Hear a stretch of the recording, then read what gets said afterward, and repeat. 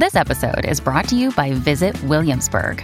In Williamsburg, Virginia, there's never too much of a good thing. Whether you're a foodie, a golfer, a history buff, a shopaholic, an outdoor enthusiast, or a thrill seeker, you'll find what you came for here and more.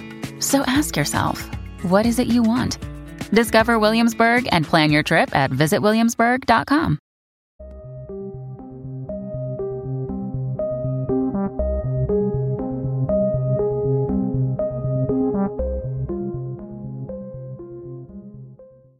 Hi, I'm Liz Corey. And I'm Katie King. And this is True Crime New England. What's up, everybody? Hello, welcome back to another episode.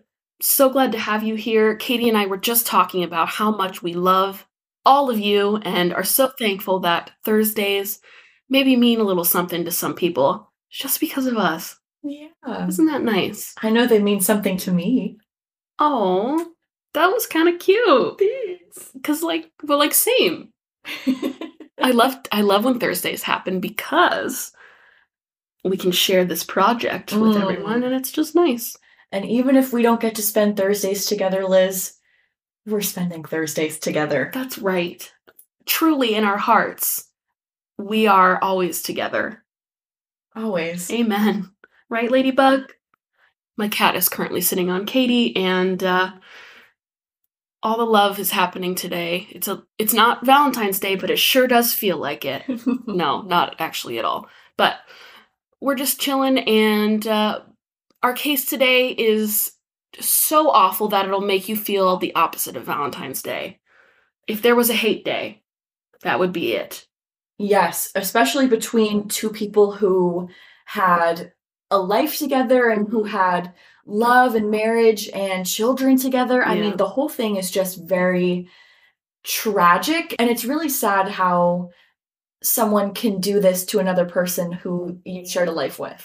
I will never, ever, ever, ever understand the aspect of like familicides and murdering someone you're married to or were married to. Like, it just doesn't make sense to me. Maybe it's because I've never been married. Maybe once I have a husband, I'll understand it. But right now, I just don't get it. I just don't.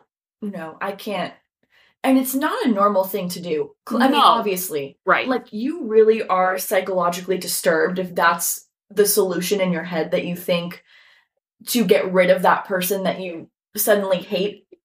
Yeah. That is crazy to me. And the details in this case are pretty horrific. It's just really sad to think about.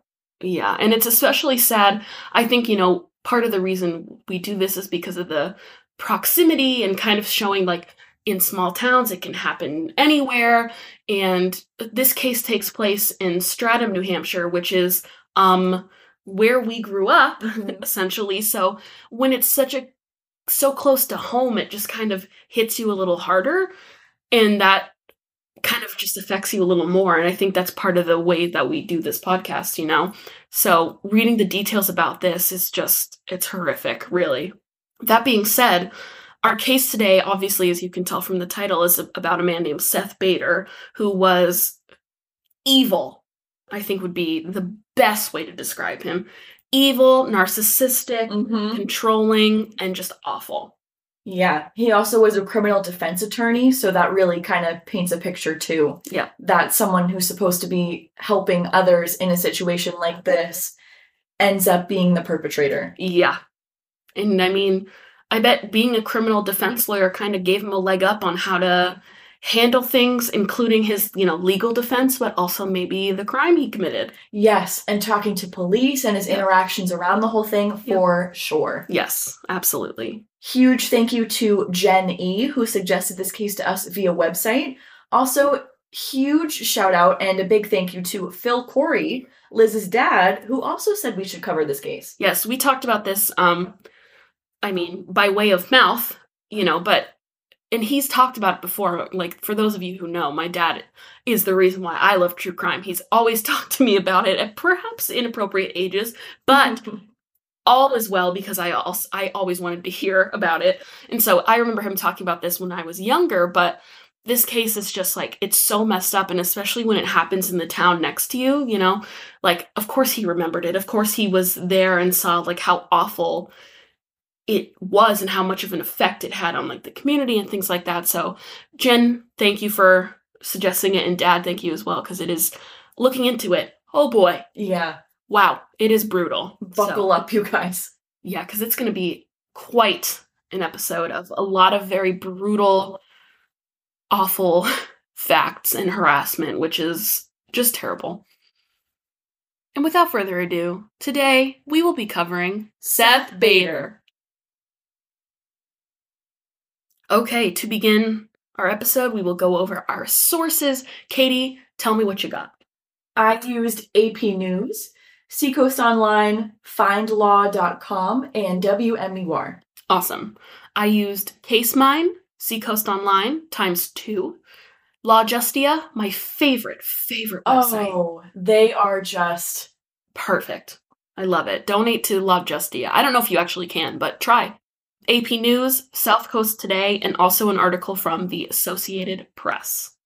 Katie, why don't you start us off today? Sure. 35-year-old Vicki Bader from Exeter, New Hampshire was last seen on August 24th, 1996, dropping off her 3-year-old son at her ex-husband Seth Bader's home in Stratham, New Hampshire.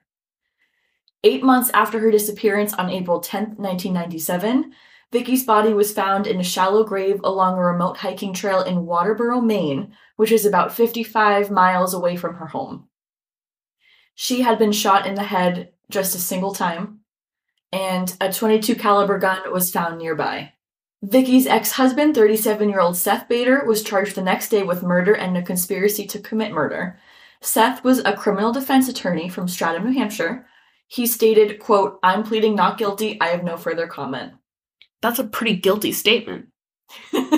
Honestly.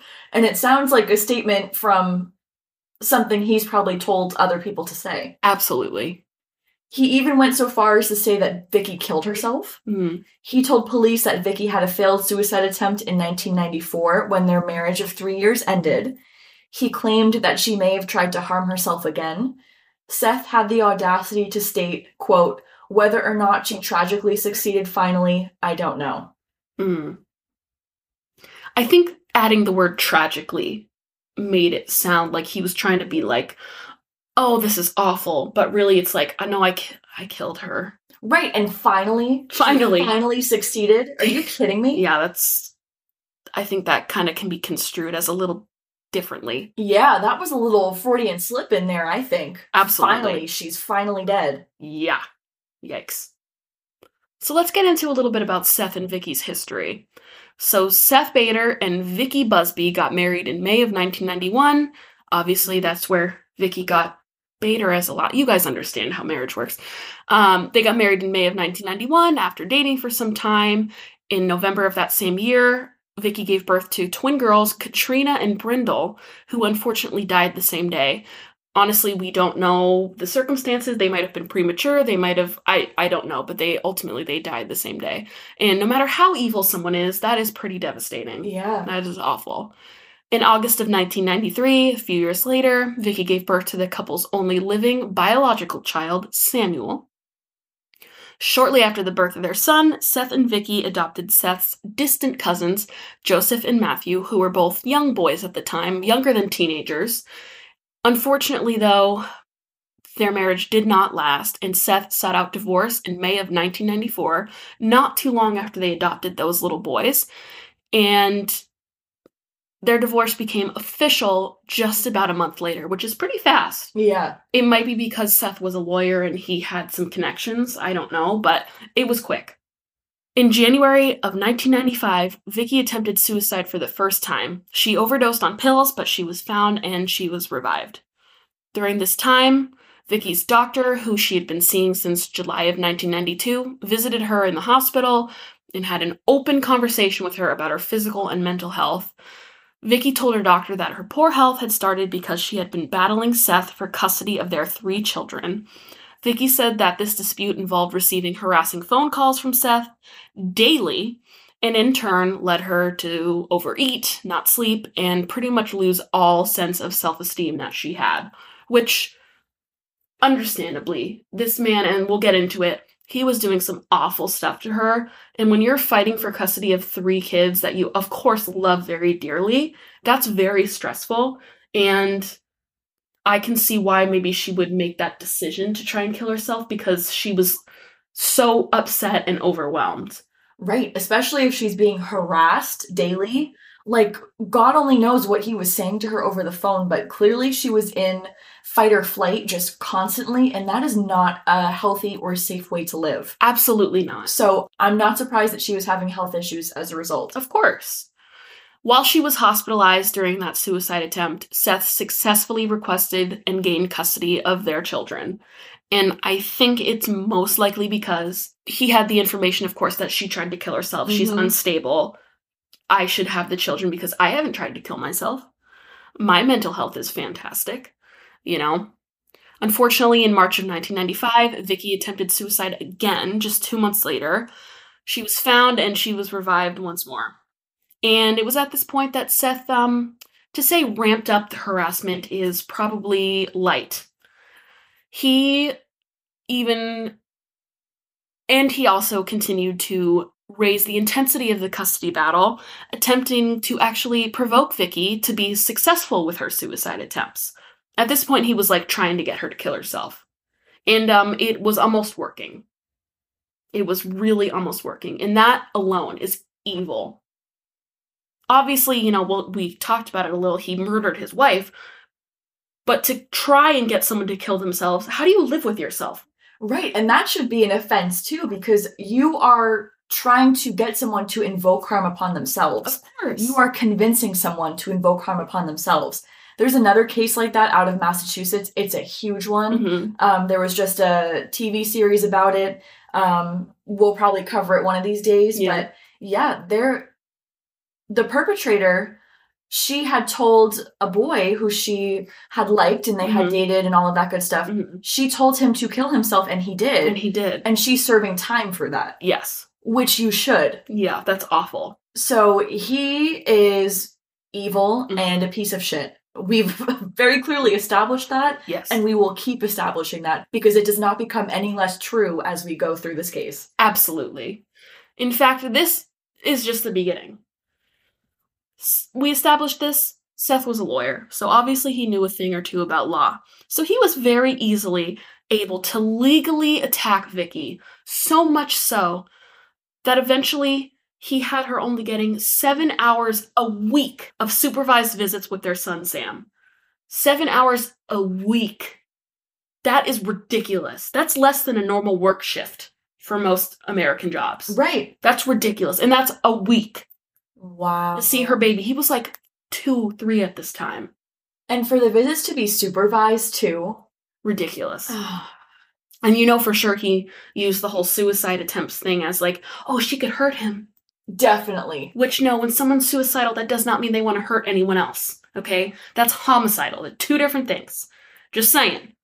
So, he also used this very vulnerable time to turn his adopted sons, Joseph and Matthew, who were, of course, old enough to at least comprehend the situation, to think poorly of Vicky, telling them that she was fat and that she was stupid. Which, ouch. Oh, wow. Mm-hmm. Yep. And it just kept building from there. Seth terminated the payments to Vicky's psychiatrist, which of course now meant that she did not have access to mental health, which obviously she needed the support. And then he also stopped paying her like financial support altogether, which of course meant she couldn't pay her legal fees. So now she was without mental health care and also without proper legal advisement to help get her sons back. He was a piece of flaming hot human garbage, the stinkiest kind. He's coming at her with every form of abuse aside from physical. Mental, verbal, emotional, yes. Financial. Yes. Wow. He was trying so hard, and he was egging her on, saying, I'm going to get this bitch to kill herself. And the fact that he was dragging his son into it is evil. So manipulative, so narcissistic. You know that somebody is narcissistic when they bring their child into a situation like this, because they will stop at nothing. Mm-hmm. And obviously this remains true for what he ended up doing. In January of 1996, Seth actually went to Vicky and said, maybe I would consider sharing custody, but you have to stop attempting to gain custody. And of course, Vicky was like, no way! I'm going to fight for my children. Which, can you blame her? Not at all. And so Seth didn't really like this. And so to get back at her and probably send a message, Seth put more harassment into motion. He really stepped it up. And honestly, from the point he was already at, it's pretty hard to get worse. But somehow he managed. Yeah. That same month, January of 1996, Vicky came home to find her beloved 2 pet parakeets roasting in a pan in her oven. That was probably almost the worst fact for me while reading this case. How cruel? What did those fucking birds do to you, man? The worst part, I think, is that both of the birds had their necks snapped. So brutal. So senseless. That is a direct attack, a direct threat. Mm-hmm. Oh my God. Just thinking about someone breaking into my home, breaking in, Yep. and harming my pet. Yeah. No matter what kind of pet. All bets are off. I am coming after you. It's over.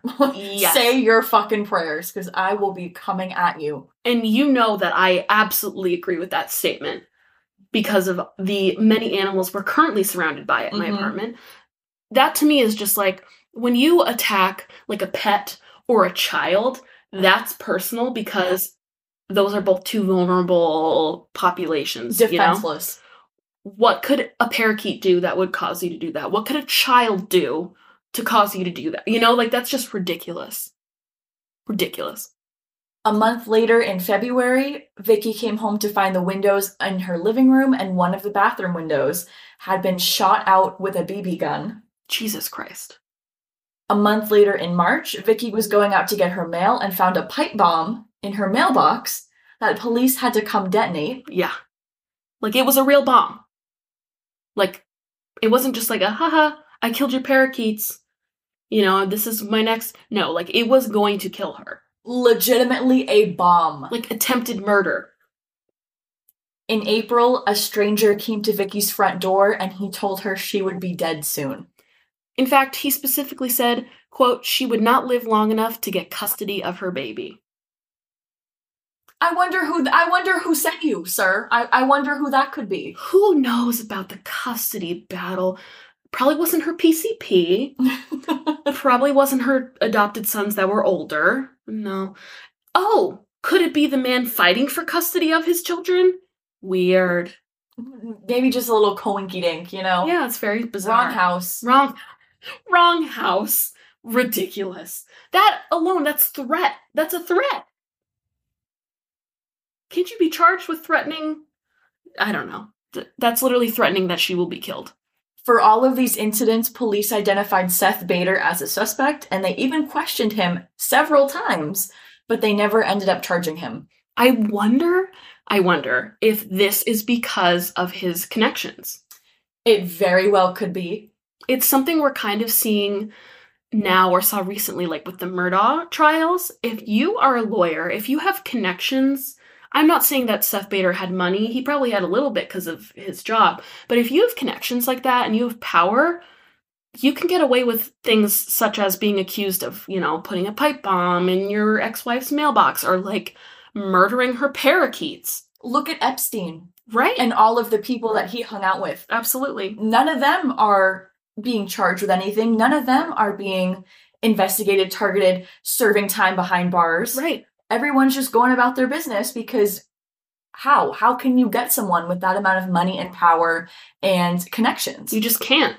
You just cannot. So I'm wondering, too, if especially because Stratham is a pretty small town. It is. And it's also, not gonna lie, a little rich. Mm-hmm. It's a rich town. It's one of those ones, like, I grew up in Exeter, which is also a fairly rich town. But when all of our, you know, for, like, middle school and high school, when our towns came together, like, for school, Stratham was like the preppy, like rich bitch. Stratham is bougie. It's very bougie. So the fact that he kind of had a hold on his community as far as like power, that doesn't surprise me even a little. Definitely. Especially that he could get away with these harassments, which are absolutely ground for arrest, right? The police had to come and detonate a pipe bomb. Not just like, oh, okay, don't worry about it, Vicky. Not throwing it in the woods and... Right. They had to call in professionals and securely detonate a bomb. Yes. You know, this aspect kind of reminded me of a case we covered in episode 46. It was the Burger King shooting, which, guys, go listen to it. Fantastic episode. Not to toot our own horns, but toot toot. And this guy was trying to kill his current wife, and he had put, like, I think it was 6 pipe bombs under her car. Mm-hmm. And ultimately, you know, it didn't work. Like, she survived that.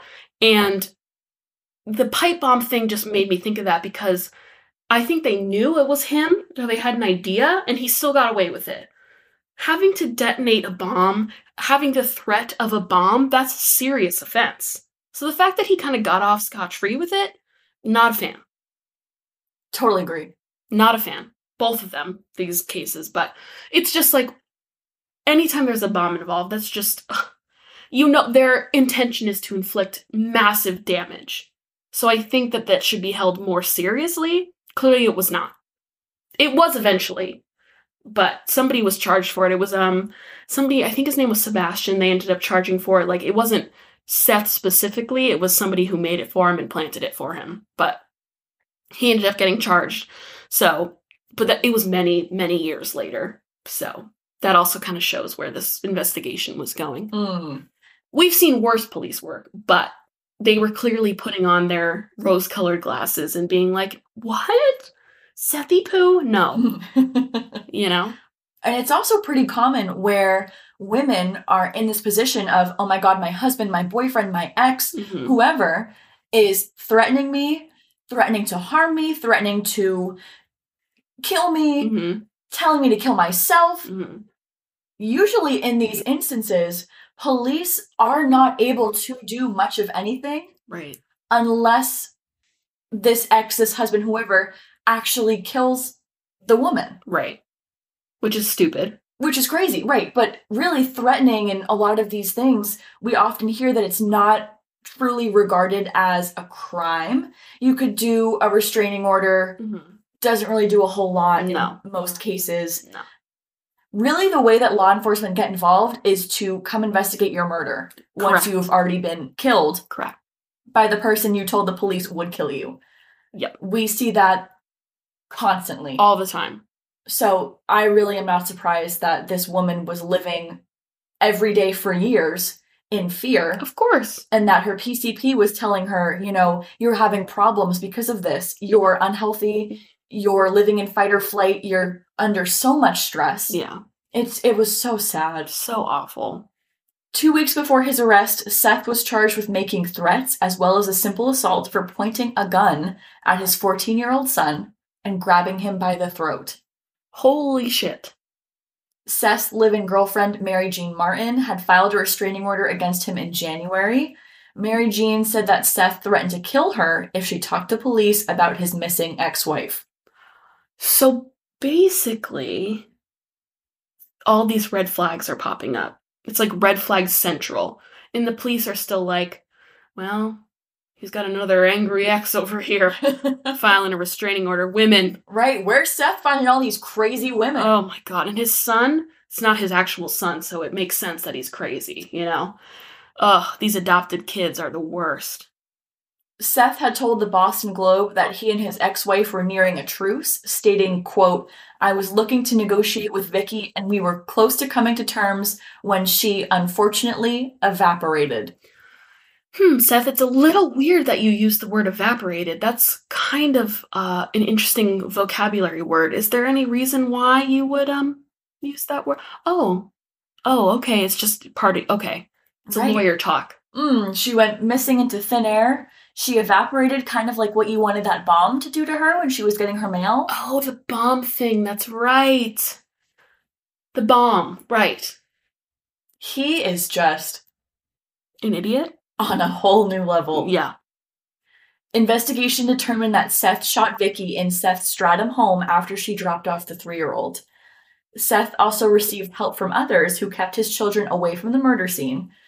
Prosecutor Michael Ramsdell said one person, quote, hid in another room to make sure that if Seth Bader didn't kill Vicky Bader, that the co-conspirator would.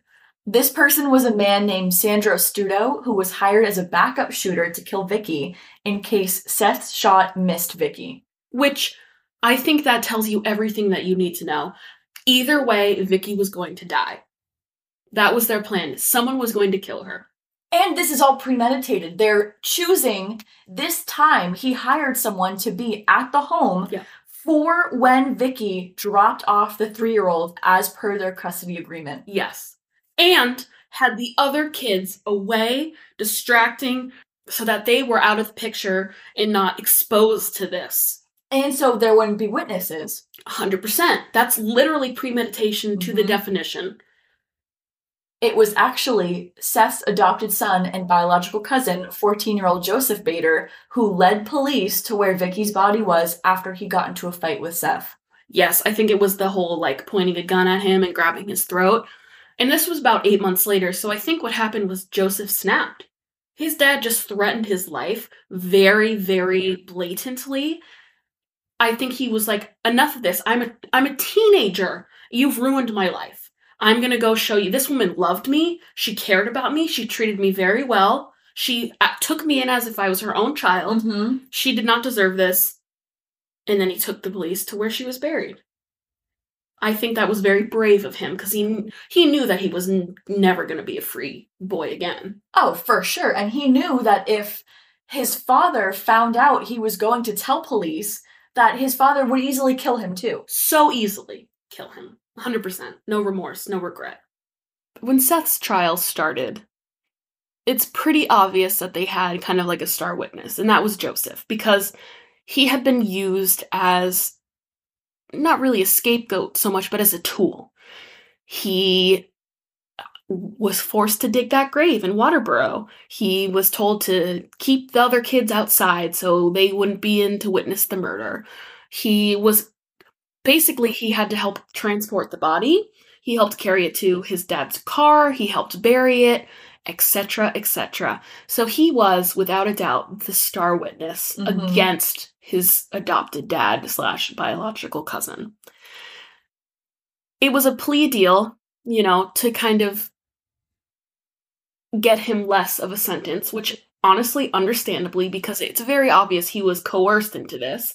It wasn't his choice. He wasn't like, let's do it. Let's murder this woman and get it over with. No. Right. He was 14. He was 14. So, in December of 1997, Joseph agreed with the state to enter a plea to a juvenile delinquency petition, and then he admitted to helping Seth murder his adopted mom. At the start of Seth's trial in 1998, Joseph was still a teenager and got right up on that stand, and so brave. And he told exactly what had happened, what was going on.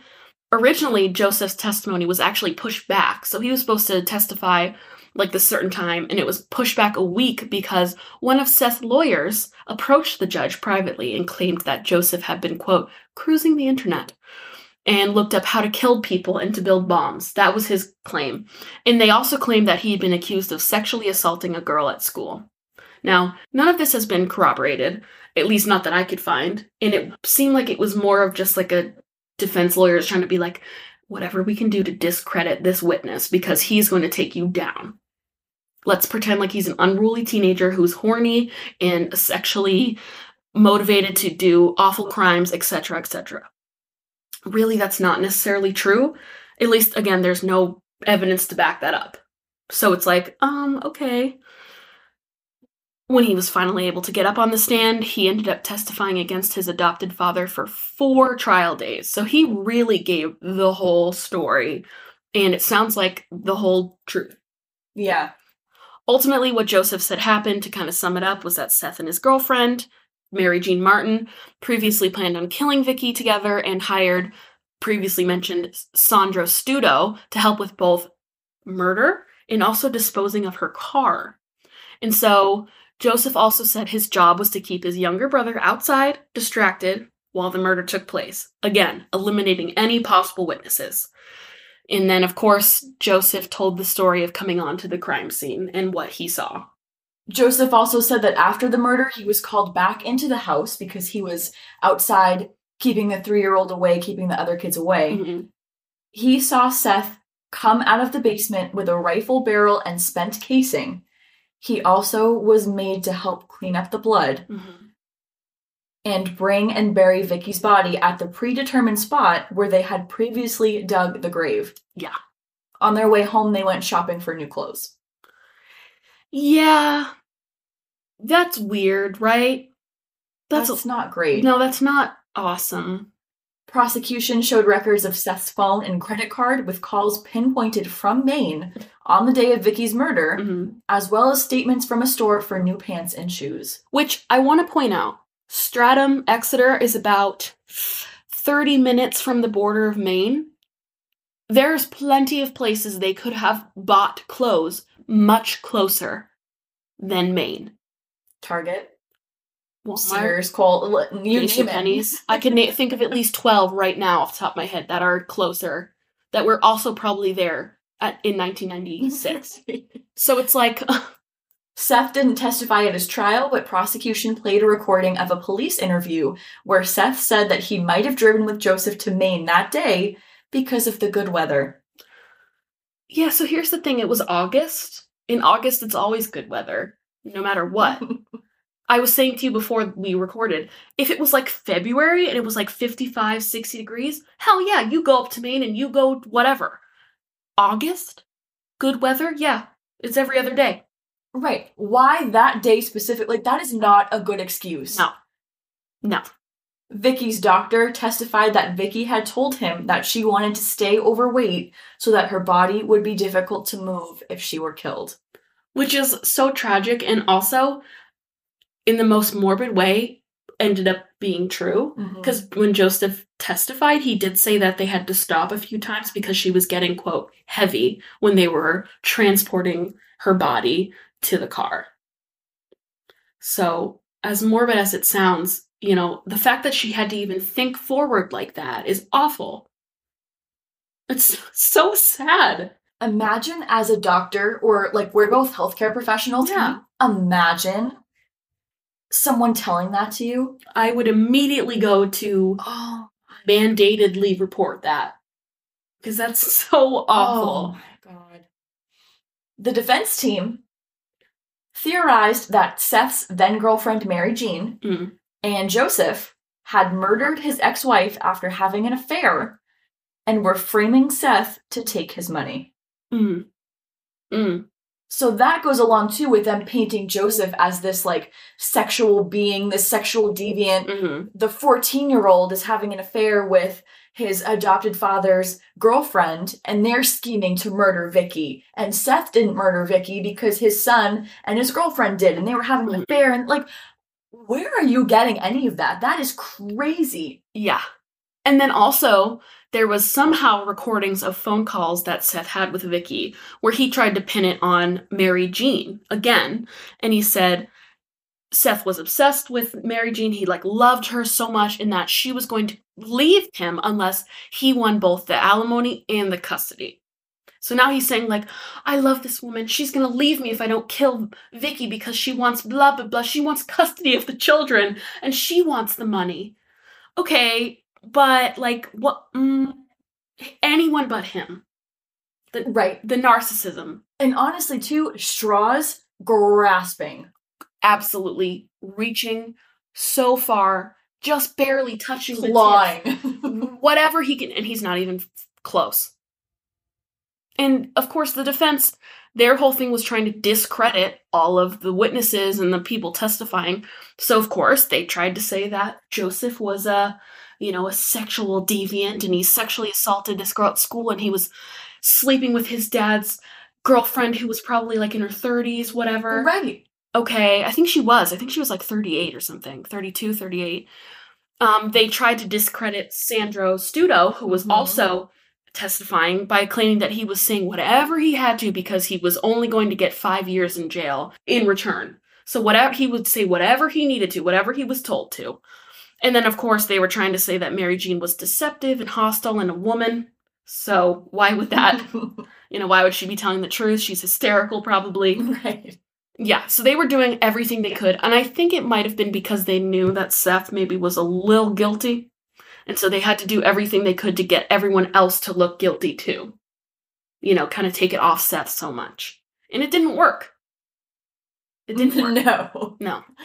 So ultimately, Seth was convicted of first-degree murder and sentenced to life in prison without the possibility of parole. Despite this, he appealed 17 times since then. God. On August 9th, 2020, Seth appeared before a court to ask for his conviction to be set aside. During this hearing, Seth complained of gagging on the mask he had to wear because, again, October of 2020. He was acting like, to be totally frank, a complete little bitch. No, that's completely fair. I'm gagging on my mask. Just set this aside and we can all go our separate ways. Like, fuck you. You know that if he was out and about, he would be the kind of person that would not wear a mask in a establishment that says masks are required and then freak out and then start video recording and saying you're infringing on my rights. HIPAA. Yeah, literally. HIPAA. Literally. That's, he would be exactly like that. And then he'd be open mouth hacking all over. Yeah, Yep. That's him. Yep. He said that there should have been a character witness called during his trial, and he claimed that a detective's notes of an interview with a Hampton, New Hampshire building contractor that knew Seth personally made him look bad. Yeah. It was narcissist. That. Yeah, it was that made him look bad. Yeah. Seth claimed that the detective edited the statements the contractor made to make Seth out to be, quote, a cold-blooded murderer. Well, okay. It's almost like he is a cold-blooded murderer. Weird how that works. He also claimed that the contractor came to him years later and said that the notes weren't accurate. Seth stated, Mr. Morgenstern, my words, not his, thinks I'm a saint. He says I'm not a murderer and has very detailed observations of my behavior on many occasions. Sure. Seth said the contractor told the detective he believed his girlfriend and son were responsible. Neither man was called to testify. Quote, the state's whole case is based on the theory that I would do anything my girlfriend said and that I was a horrendous person, and Morgenstern attacked both those things. Well, this is the weird part, though, is that he is a horrendous person. Check boxes all over. Assistant Attorney General Elizabeth Woodstock, I love her. I love that. Said, quote, whether Mr. Morgenstern says that I believe Mr. Bader's wonderful, he's the moral equivalent of Mother Teresa, that is not going to change the testimony of the eyewitness and Mr. Bader's son. Yikes. She shut it right down. Yeah. Basically, I don't care if this man you're pulling up out of nowhere that you said should be a character witness for you. And definitely exists. Sure. He says I'm a saint. His words, not mine. Yep. Take those words and shove them up your ass. First of all. Because how are you going to sit in prison and the only thing you can think of is being made out to look bad? Right. And you cannot recognize that you were made out to look bad because you did it to yourself and you are bad. Right. You don't just look bad, you are bad. Right. You're evil. Right. And can we point out the whole Mother Teresa thing? How she's actually a really bad person and did a lot of awful things and is not a saint? Okay, no, we're going to gloss over. Okay. Maybe you know what? It's probably because he was in prison when it came out that she was not a good person. So he was still kind of trying to use that and was like, who can I compare myself to? That Gandhi? No. Einstein? No. Oh, Mother Teresa. No. He clearly didn't get the memo. Yeah. I hate him. This man is putrid. Mm-hmm. He is disgusting. He is vile. He is manipulative, narcissistic, and genuinely a human Q-tip. of the fattest and grossest degree. I hate this guy. I just can't believe. Oh my God. And this poor woman, like, she was going through so much. She had lost 2 children, had finally been able to have a baby of her own, had gotten these 2 bonus sons and was so happy and treated them very well. According to Joseph's testimony, treated them very well, and then had that taken away from her, and then continuous harassment for way too long. Years. And then, of course, suicide attempts. Like, this was really serious for her. And then to be murdered by somebody who you once loved and tried to create a family with, it's heartbreaking. I am so sad for her. I am too. I'm glad Joseph finally came around and was like, okay, this is awful. Here's where she is. And I think he did the right thing. And I also think it's not entirely his fault because he was a child. Agreed. He was absolutely coerced into it. And he was probably a little scared, to be honest. Definitely. Because if Seth pointed a gun at him, grabbed him by the throat, what else was he doing before that? What did he threaten Joseph with if Joseph didn't help him? Just the list goes on. Yeah, it's pretty sad. And, it's just, I'm just so glad Vicky got justice. And I'm so glad that Seth Bader is still behind bars. 100%. So guys, I want to know what you think about this case. Do you think Seth Bader killed his wife? If your answer is no, go back to minute 4 and just listen again, because he absolutely did. But I just want to know what you guys think, in regards to Joseph and his level of guilt and the harassment. It's just awful. So tell us what you think. You can find us on Instagram and Twitter at TrueCrimeNE. All lowercase. And you can send us an email at truecrimene@gmail.com. We, of course, have a website. You can go to our handy-dandy submission tool where you can let us know your thoughts on this case, other cases we have covered, cases you would like to hear us cover in the future based in New England, please. If you leave your name and decide not to be anonymous, although that is an option as well, we will give you a shout out at the top of the episode if you suggest a case to us and we end up covering it. Absolutely. Thank you again, Jen, and thank you again, Phil Corey. Yes, thank you guys. Very appreciated. And of course, this story is the worst. So thanks. It's a good one. It's very interesting to talk about. Yeah. Especially the dynamics of harassment and, this custody battle thing and how it really, really, really can affect people. Understandably, it's your children. So.